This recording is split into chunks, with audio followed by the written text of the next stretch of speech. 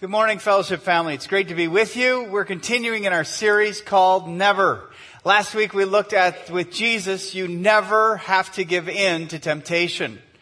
This week we're going to be talking about that with Jesus, you never have to go back. That's the whole picture of repentance.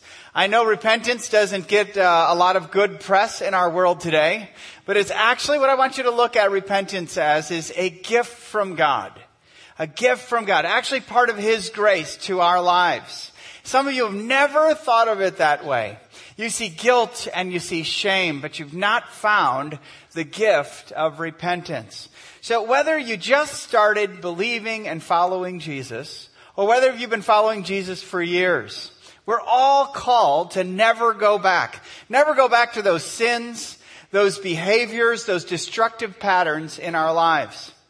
And it's really what people are called to when they were called to follow Jesus. That they would believe and repent. What does repentance mean? Well, in the book of Acts, we get several illustrations of what repentance looks like. In Acts chapter 2, right after the resurrection, actually about 50 days after the resurrection on Pentecost, Peter preaches to the Jewish audience in Jerusalem. And he says when he preaches about Jesus that he was killed by the acts of lawless men.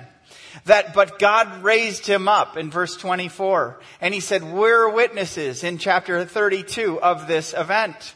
But he says this, they said, what must we do? And Peter said to them, repent and be baptized, every one of you, in the name of Jesus Christ for the forgiveness of your sins, and you will receive the gift of the Holy Spirit. Here, repentance is kind of listed as repenting or turning your way from your way to follow God and to believe in His work for you. Repentance also is associated with baptism. It's a baptism when we baptize someone over there after each service. There's the picture that they have been washed clean by the person and the work of Jesus. We dunk them under, and we don't keep them there long, but we bring them up. And it celebrates that they were once dead in their sins, but now are alive to God through Jesus Christ. Repentance is a changing of a way, but it's a reminder that through repentance, God is for us. God is with us. And God, through His Spirit, as Peter says, is in us. Peter and John are at the temple in Acts chapter 3. And at verse 14, again, a very bold call to repentance. He says, you denied the holy and righteous one. You killed the author of life, but God raised from the dead. We're witnesses to that. But look what he says in verses 19 and 20. He says, repent, therefore, and turn back, that your sins may be blotted out, that times of refreshing may come from the presence of the Lord, and that He may send the Christ appointed to you, Jesus. Repentance here is shown as turning back. You were headed in a wrong direction, and you turned around. Repentance here is that the response of God when we repent is the forgiveness of sin. Our sins are blotted out when we repent. But it's not just a forgiveness of sins. It's also, it says, a refreshing. New life is given when we repent. Faith and repentance are linked together in that passage. And then Acts chapter 5. Peter is answering. He's arrested and appears before the chief priests and the council in Jerusalem. He preaches again and again, a very bold statement. He says, so specifically, he says, you killed him by hanging him on a tree. Speaking of the crucifixion of Jesus. But look what he says God did. Verse 31, it says, God exalted him at His right hand as leader and savior to give repentance to Israel and the forgiveness of sins. Again, it's a gift from God to us to forgive our sins and to set us free. But it wasn't just Peter who preached this. Paul preached this, and one of the greatest enemies of the faith who killed Christians had a conversion on his route to Damascus and becomes the great preacher of the gospel. Advances the gospel to the ends of the earth. Here he is in Athens, and he's preaching at the Areopagus, which literally had a little altar for all the gods of the Greek world. And even one that said to the unknown God, just in case they forgot one or left one out. And Paul says, I see that you even worship the unknown God. And then he preaches about who Jesus is.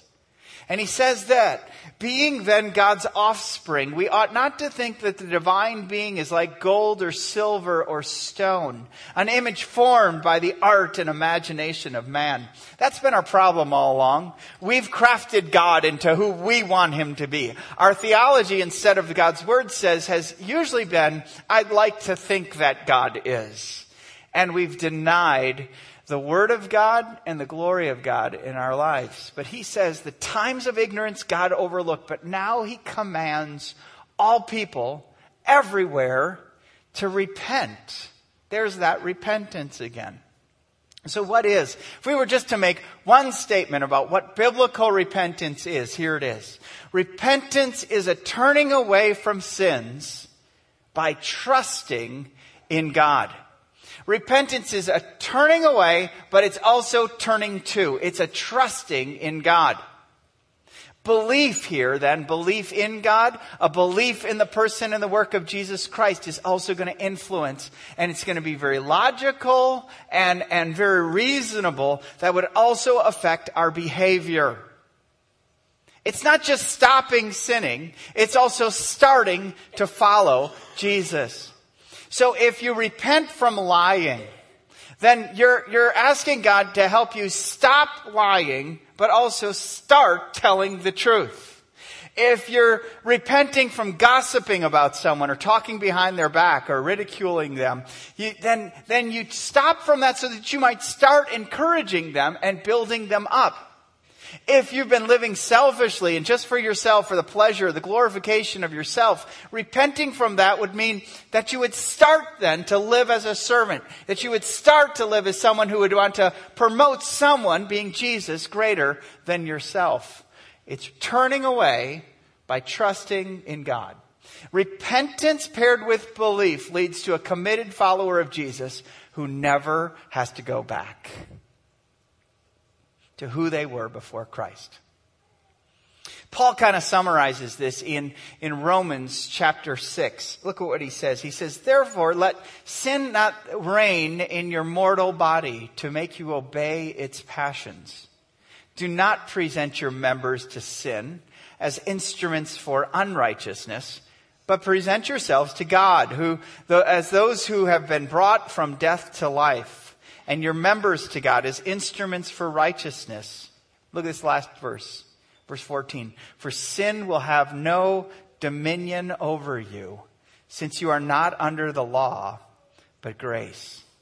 Here the law of the Old Testament scriptures points out the holiness of God, but it also points out the sinfulness of man. And so the law kind of interprets this is what sin is. It identifies it, but it identifies it as lethal, as deadly. And it judged sin. It said that a costly sacrifice must be made for sin. And it gave the solution, the sacrifice of an animal where their blood would cover the sin of the person. This process was unending. When you sinned, you had to provide a sacrifice. You sinned again, you had to provide a sacrifice. It was constantly a temporary covering until Jesus came. And Jesus did something that he fulfilled the law. He lived a perfect life and fulfilled the law in himself. He lived a life you and I can't live. He lived a perfect life. And he died on a cross to pay a price, something we couldn't pay for, so that his death on the cross completely satisfied the righteous requirement of God for a perfect sacrifice. He is, as John the Baptist said, the Lamb of God who takes away the sin of the world. And he rose from the dead to defeat the power of sin and death in our lives and to call us to a new life in him so that sin would no longer dominate you, but you would be under grace.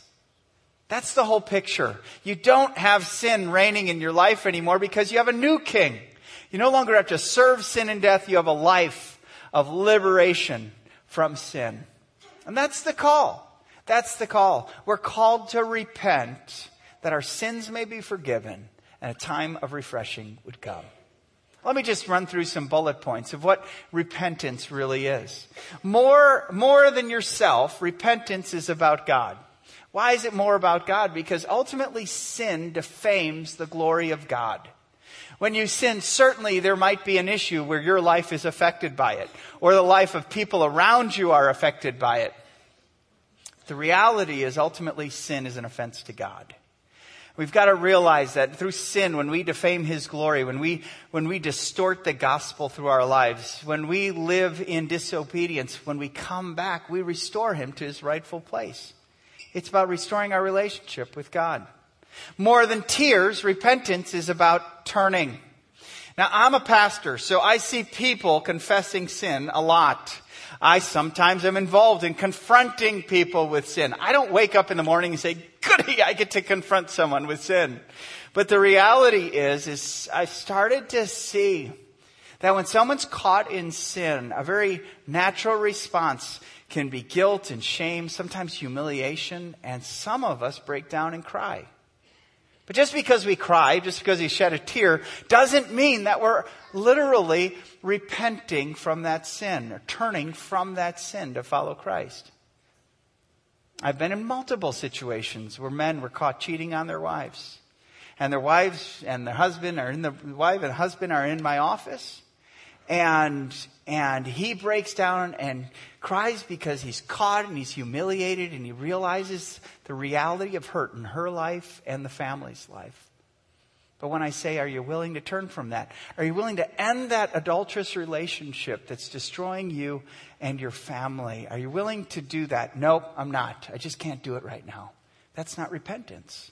We can cry, but real repentance is a turning from that to trusting in God's new direction for you.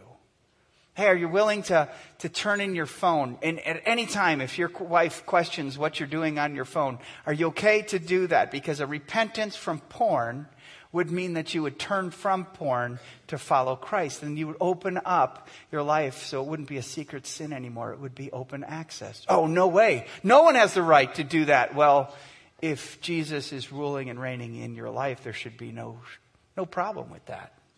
You'd want to go His way. So repentance is a turning to God. More than admitting sin, repentance is accepting. Accepting. You know, we can all claim, oh, I messed up. Okay, I've got a weakness. Oh, I don't want to be like that. But we can admit that. We are quick to say we're sorry. But we're slow to accept a new direction in our lives. I raised 3 boys, and one of the key things is we always kept short accounts. And when I go, hey, guys, don't do that, I'd point to, let's not do that. And they go, so sorry. And they would just move on. Sorry, real quick. We're quick to say we're sorry. But we don't really understand what we're doing or why we did it. Remember that lady in the Walmart parking lot? I was taking a call. I was sitting in my car. She opened up her door and went, bam, right into my car. Okay, so my heart rate goes up. I pull back and I'm giving her the look. Did you realize what you just done? Kind of look without saying a word. And she goes, sorry, and shuts the door and goes into Walmart. I was like, no, sorry's not enough. You need to accept the responsibility for it. I didn't say that because I'm a pastor. I didn't think we could do that in public.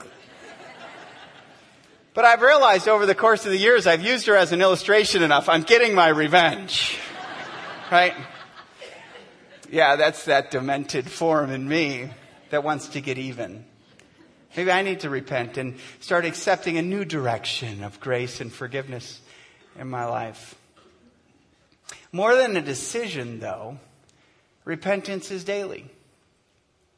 It's a gift from God whereby we see Him for who He is, and we're called to adjust our mind, adjust our lives around His greatness, His glory, who He is in our lives. It's a gift to us.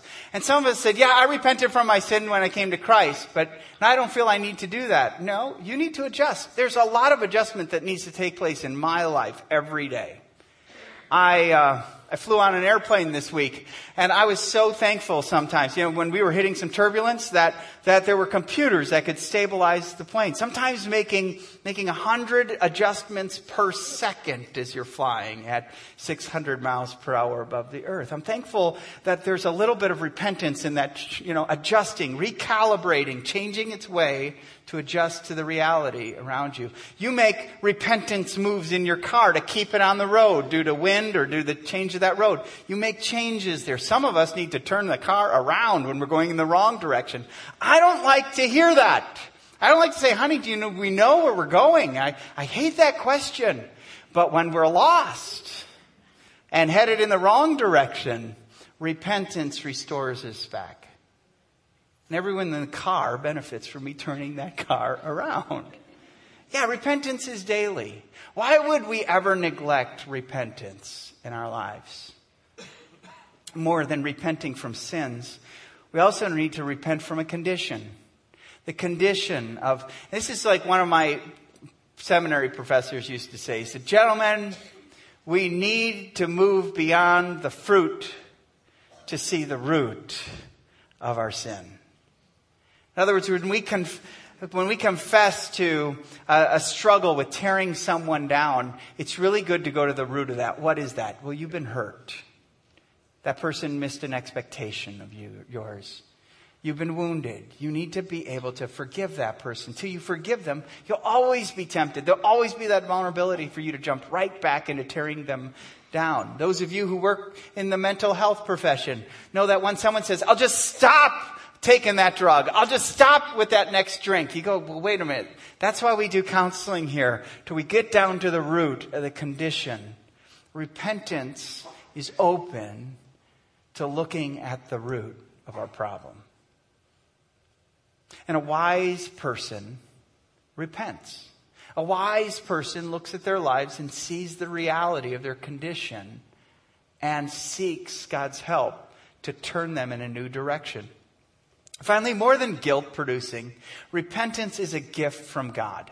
Many people with the word repentance, and I don't know, I grew up in the church, I grew up in a Baptist church, which means we'd have those, out of town speakers who would come in, and repent was a 2-syllable word, just repent. And we would all, when anyone would use that word, everyone's heart rate would go up. And of course, when fingers were pointed and everything, but it's a gift. It's a gift from God. And so when we stay rooted to the scriptures and we really see the heart of God for repentance, we realize it's God's invitation for us to redirect our lives back to Him. It's God's call that forgiveness will be given when we repent. And if we just stand at that guilt and shame angle and we don't realize the promise of God that when we repent, when we turn that direction, we receive forgiveness of sins. We receive a pardon. We're restored back to God. Then we realize, thank you, God, for repentance. Thank you for eyes to see the sin in my life. Thank you for a mind to comprehend your direction for my life. Thank you for a will that's willing to turn back to you. It's a gift. It's a gift from God. I mentioned that I was on a plane this week because I went to Dallas. And they're doing a whole bunch of different building in downtown Dallas. And I was in one building looking across, and I saw another building up on about the 30th floor of this new high-rise apartment. There's this construction worker, and he's out on the deck, and he's installing a railing on the deck.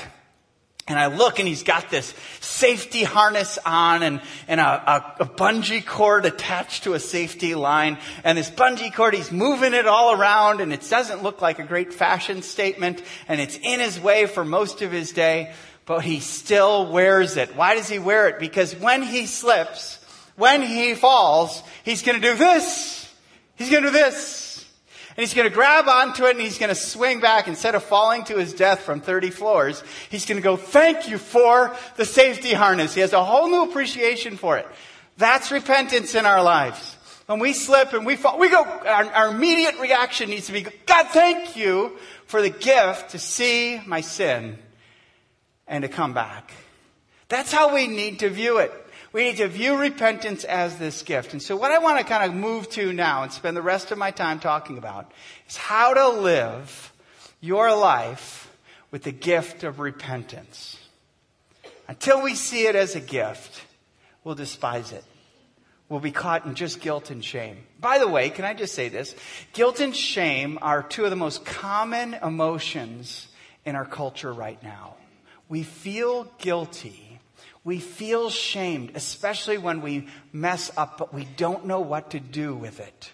Our culture has just untethered themselves from a God and an absolute morality. And so we've kind of gone our own way. We feel shameful. We feel guilty, but we don't know what to do about it.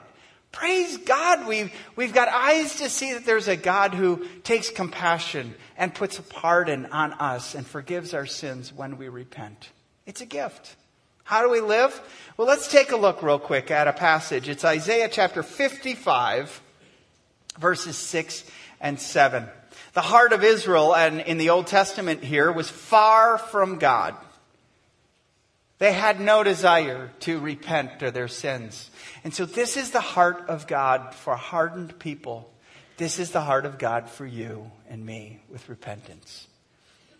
Isaiah says, "Seek the Lord while he may be found. Call upon him while he's near. Let the wicked forsake his way and the unrighteous man his thoughts. Let him return to the Lord, that he may have compassion on him, and to our God, for he will abundantly pardon." First thing we're to do to live the gift of repentance is seek the Lord. When you mess up, when you slip, when you fall, seek the Lord. I know it's easy for you just to have shame with yourself. But God says, no. You're mine. You're my child. And if you've had faith in Christ, you're his. Seek him. Seek him. Look to him. Look what it says. Seek the Lord while he may be found. Call upon him while he is near. Peter developed this even further. That he says, don't you know that the patience of God would lead you to repentance? It's the whole picture. God is patient. He's near right now. God is close. Even though sin makes us feel like he's far away, repentance draws us back. When we fall, when we slip, when we sin, it's good to go, Lord, I want to know you. I want to understand you. Lord, teach me in your word. Seek him in his word. God, teach me who you are. Show me who I am with you. Lord, show me what I need to do in this situation. How do I love? How do I follow you? It will require you humbling yourself to seek him. But what do you do when you seek him? You make room for him in your life. When you turn from your way and turn from your will to seek his way and his will, wow, that's a mark of repentance in your lives. Secondly, abandon sin. This is a radical change in your view of sin.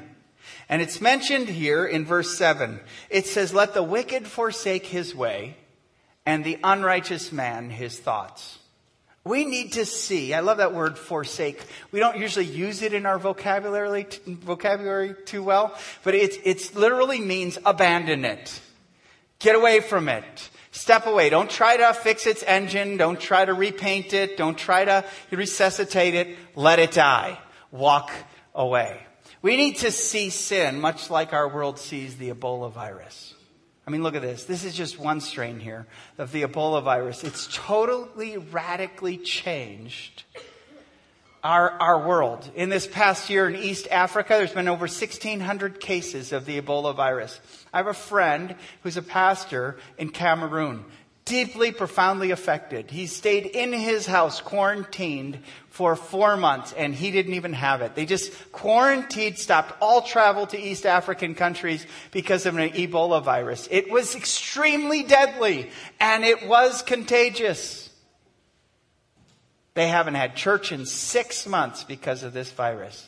And all of a sudden, when one case comes to the United States and goes to the CDC in Atlanta and is quarantined there, remember all the news channels? Whoa, I mean, why would we do this? How is it protected? Couldn't this spread in our country? And everyone's running in fear. And then there's a case in Dallas, where I was this past week. The whole city was nervous. There were people from outside of Dallas that didn't want to fly through Dallas. There's 6 million people in Dallas and Fort Worth area. But no one wanted to go to Dallas anymore because of one person who had the Ebola virus. Folks, we quarantine everything because we'd rather save our lives and sometimes address the sin in our lives. We need to see it like a virus that's deadly. Secondly, we need to see it and abandon it like we would a mine. A mine that was once used and had value and sought out things of treasure, but now there's nothing else. It's worthless. And so what do? We put up signs around them so people don't fall into them. I like that. Stay out. Stay alive. And then if you can read the fine print, if you have bionic eyes, damaging, shooting, or removing this sign is a felony. Because whenever I see a sign and I have a shotgun, I want to shoot at the sign. I don't know why. Sometimes we do that. As soon as someone says, don't do this, we go, thanks for the invitation. I'd like to do that now. But the reality is it's not just don't fall into this pit. Don't fall into this mine. He said, no, you've got something better to pursue. God has a better adventure than, exploring something that's worthless. We've got to see sin as something we abandon. The Christian life needs to be things on the side of our lives that are, that used to be me. And I had to make a decision that I would abandon that and walk away. That used to be in my life, but man, I just realized God couldn't do anything with my life as long as that was there. Wow, I couldn't be the man, the husband, the father who God really wants me to be with that in my life. I just couldn't do it. And so our lives have stories of things that we've abandoned because God has a better plan for us. They're worth abandoning.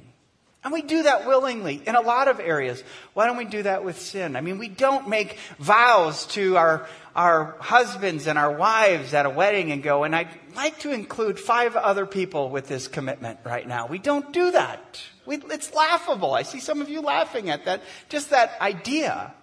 We forsake all others. We abandon all other relationships of intimacy to commit to one. And God's calling us to that with Him. We've got to abandon sin. And when we do that, what do we find? By the way, it's good to tell God you're turning away. It's good to say, God, I am turning away from this to trust you. I don't know what trusting you is going to look right now. Kind of scared about it. This has been pretty dependent on this. But I turn away from this to trust in you. You want to do something even more powerful? Tell a friend. Hey, I'm turning away from that. Would you pray for me? Would you encourage me as I turn away from that? That's why the wisdom of James really comes out. Confess your sins one to another that you might be healed. There's healing when we abandon it and we call it. And when we do that, what do we receive? Look what that passage says. We receive His grace. Look at verse 7 again. Let him return to the Lord that He may have compassion on him. And to our God, for He will abundantly pardon.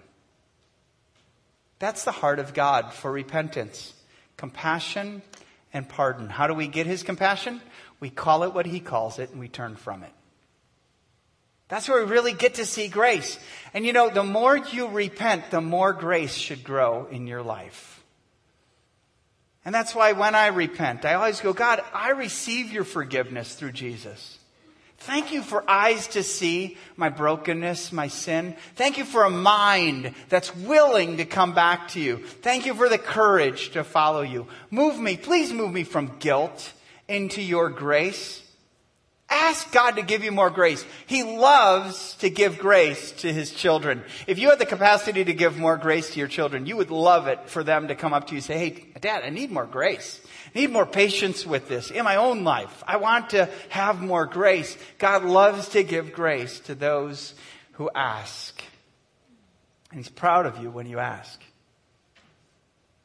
So when you seek the Lord, when you abandon sin, and when you receive grace, then here's the last one. Align all of your life around His greatness. All of your life around His greatness.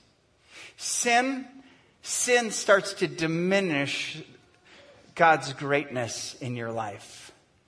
Sin takes His glory and basically defames it in your life. And it makes you blind to the greatness of God. So when you receive his grace, just make him greater. Make him greater. I love what it says in verse 9 of Isaiah 55. It says this, "For as high as the heavens are higher than the earth, so are my ways higher than your ways, and my thoughts than your thoughts." See, when I'm caught in a sin, when I'm distracted by a sin, it's really interesting. I tend to see God on my level. And I tend to go, what better plan do you have for me than I have for myself? And God says, no, way higher, way better, far greater than you could ever design, than you could ever pursue, which direction you could ever walk. We've got to realize God is the greatest thing in my life. And when we repent, we restore him to his rightful place. See, sin and the one who tempts you is out to destroy three things. He's out to defame God's glory, distort God's gospel, and destroy you. Tempting you with sin or accusing you when you fall. You need some weapons in your war. God's given you the gift of repentance. You must see sin for what it is. It's a war on the glory of God in your life. And be willing to turn that. Some it's a small turn like, oh, I don't want to go there, so I won't. Others of it's a major life change. We're about transform lives at Fellowship Bible Church because God is. And repentance is the gift God gives us for that transformed life. We need to know, like 1 John 4:4 says, greater is he who is in you than he who is in the world. So in the midst of the battle, church, never go back. You don't have to. Why? Because you have Jesus. You have Jesus. Sin no longer needs to dominate you. You have the gift of repentance. Abandon it. Receive God's grace. And align all of your life around the greatness of God. Would you just bow with me as we each respond to the truth of God's word right now? We've seen in God's word that we all, in times where we have fallen, in sin in our lives, we need to seek the Lord. Is there a sin right now that the Holy Spirit just calls to your mind? Something that's up in your mind right now that God reminds you of. Seek him. Say, God, I need a new direction here. I need a different way. I need your way. Secondly, pray for courage to abandon that sin. Lord, help me to see it. Ask him, Lord, help me to see it as the way you see it, as a virus, as an abandoned mind, that digging in it is just, it's worthless. It's senseless for me to do this. Do you sense the destruction of your sin? If you do, run away from it. Run far from it. Make a decision today. I will abandon that. Tell God that right now.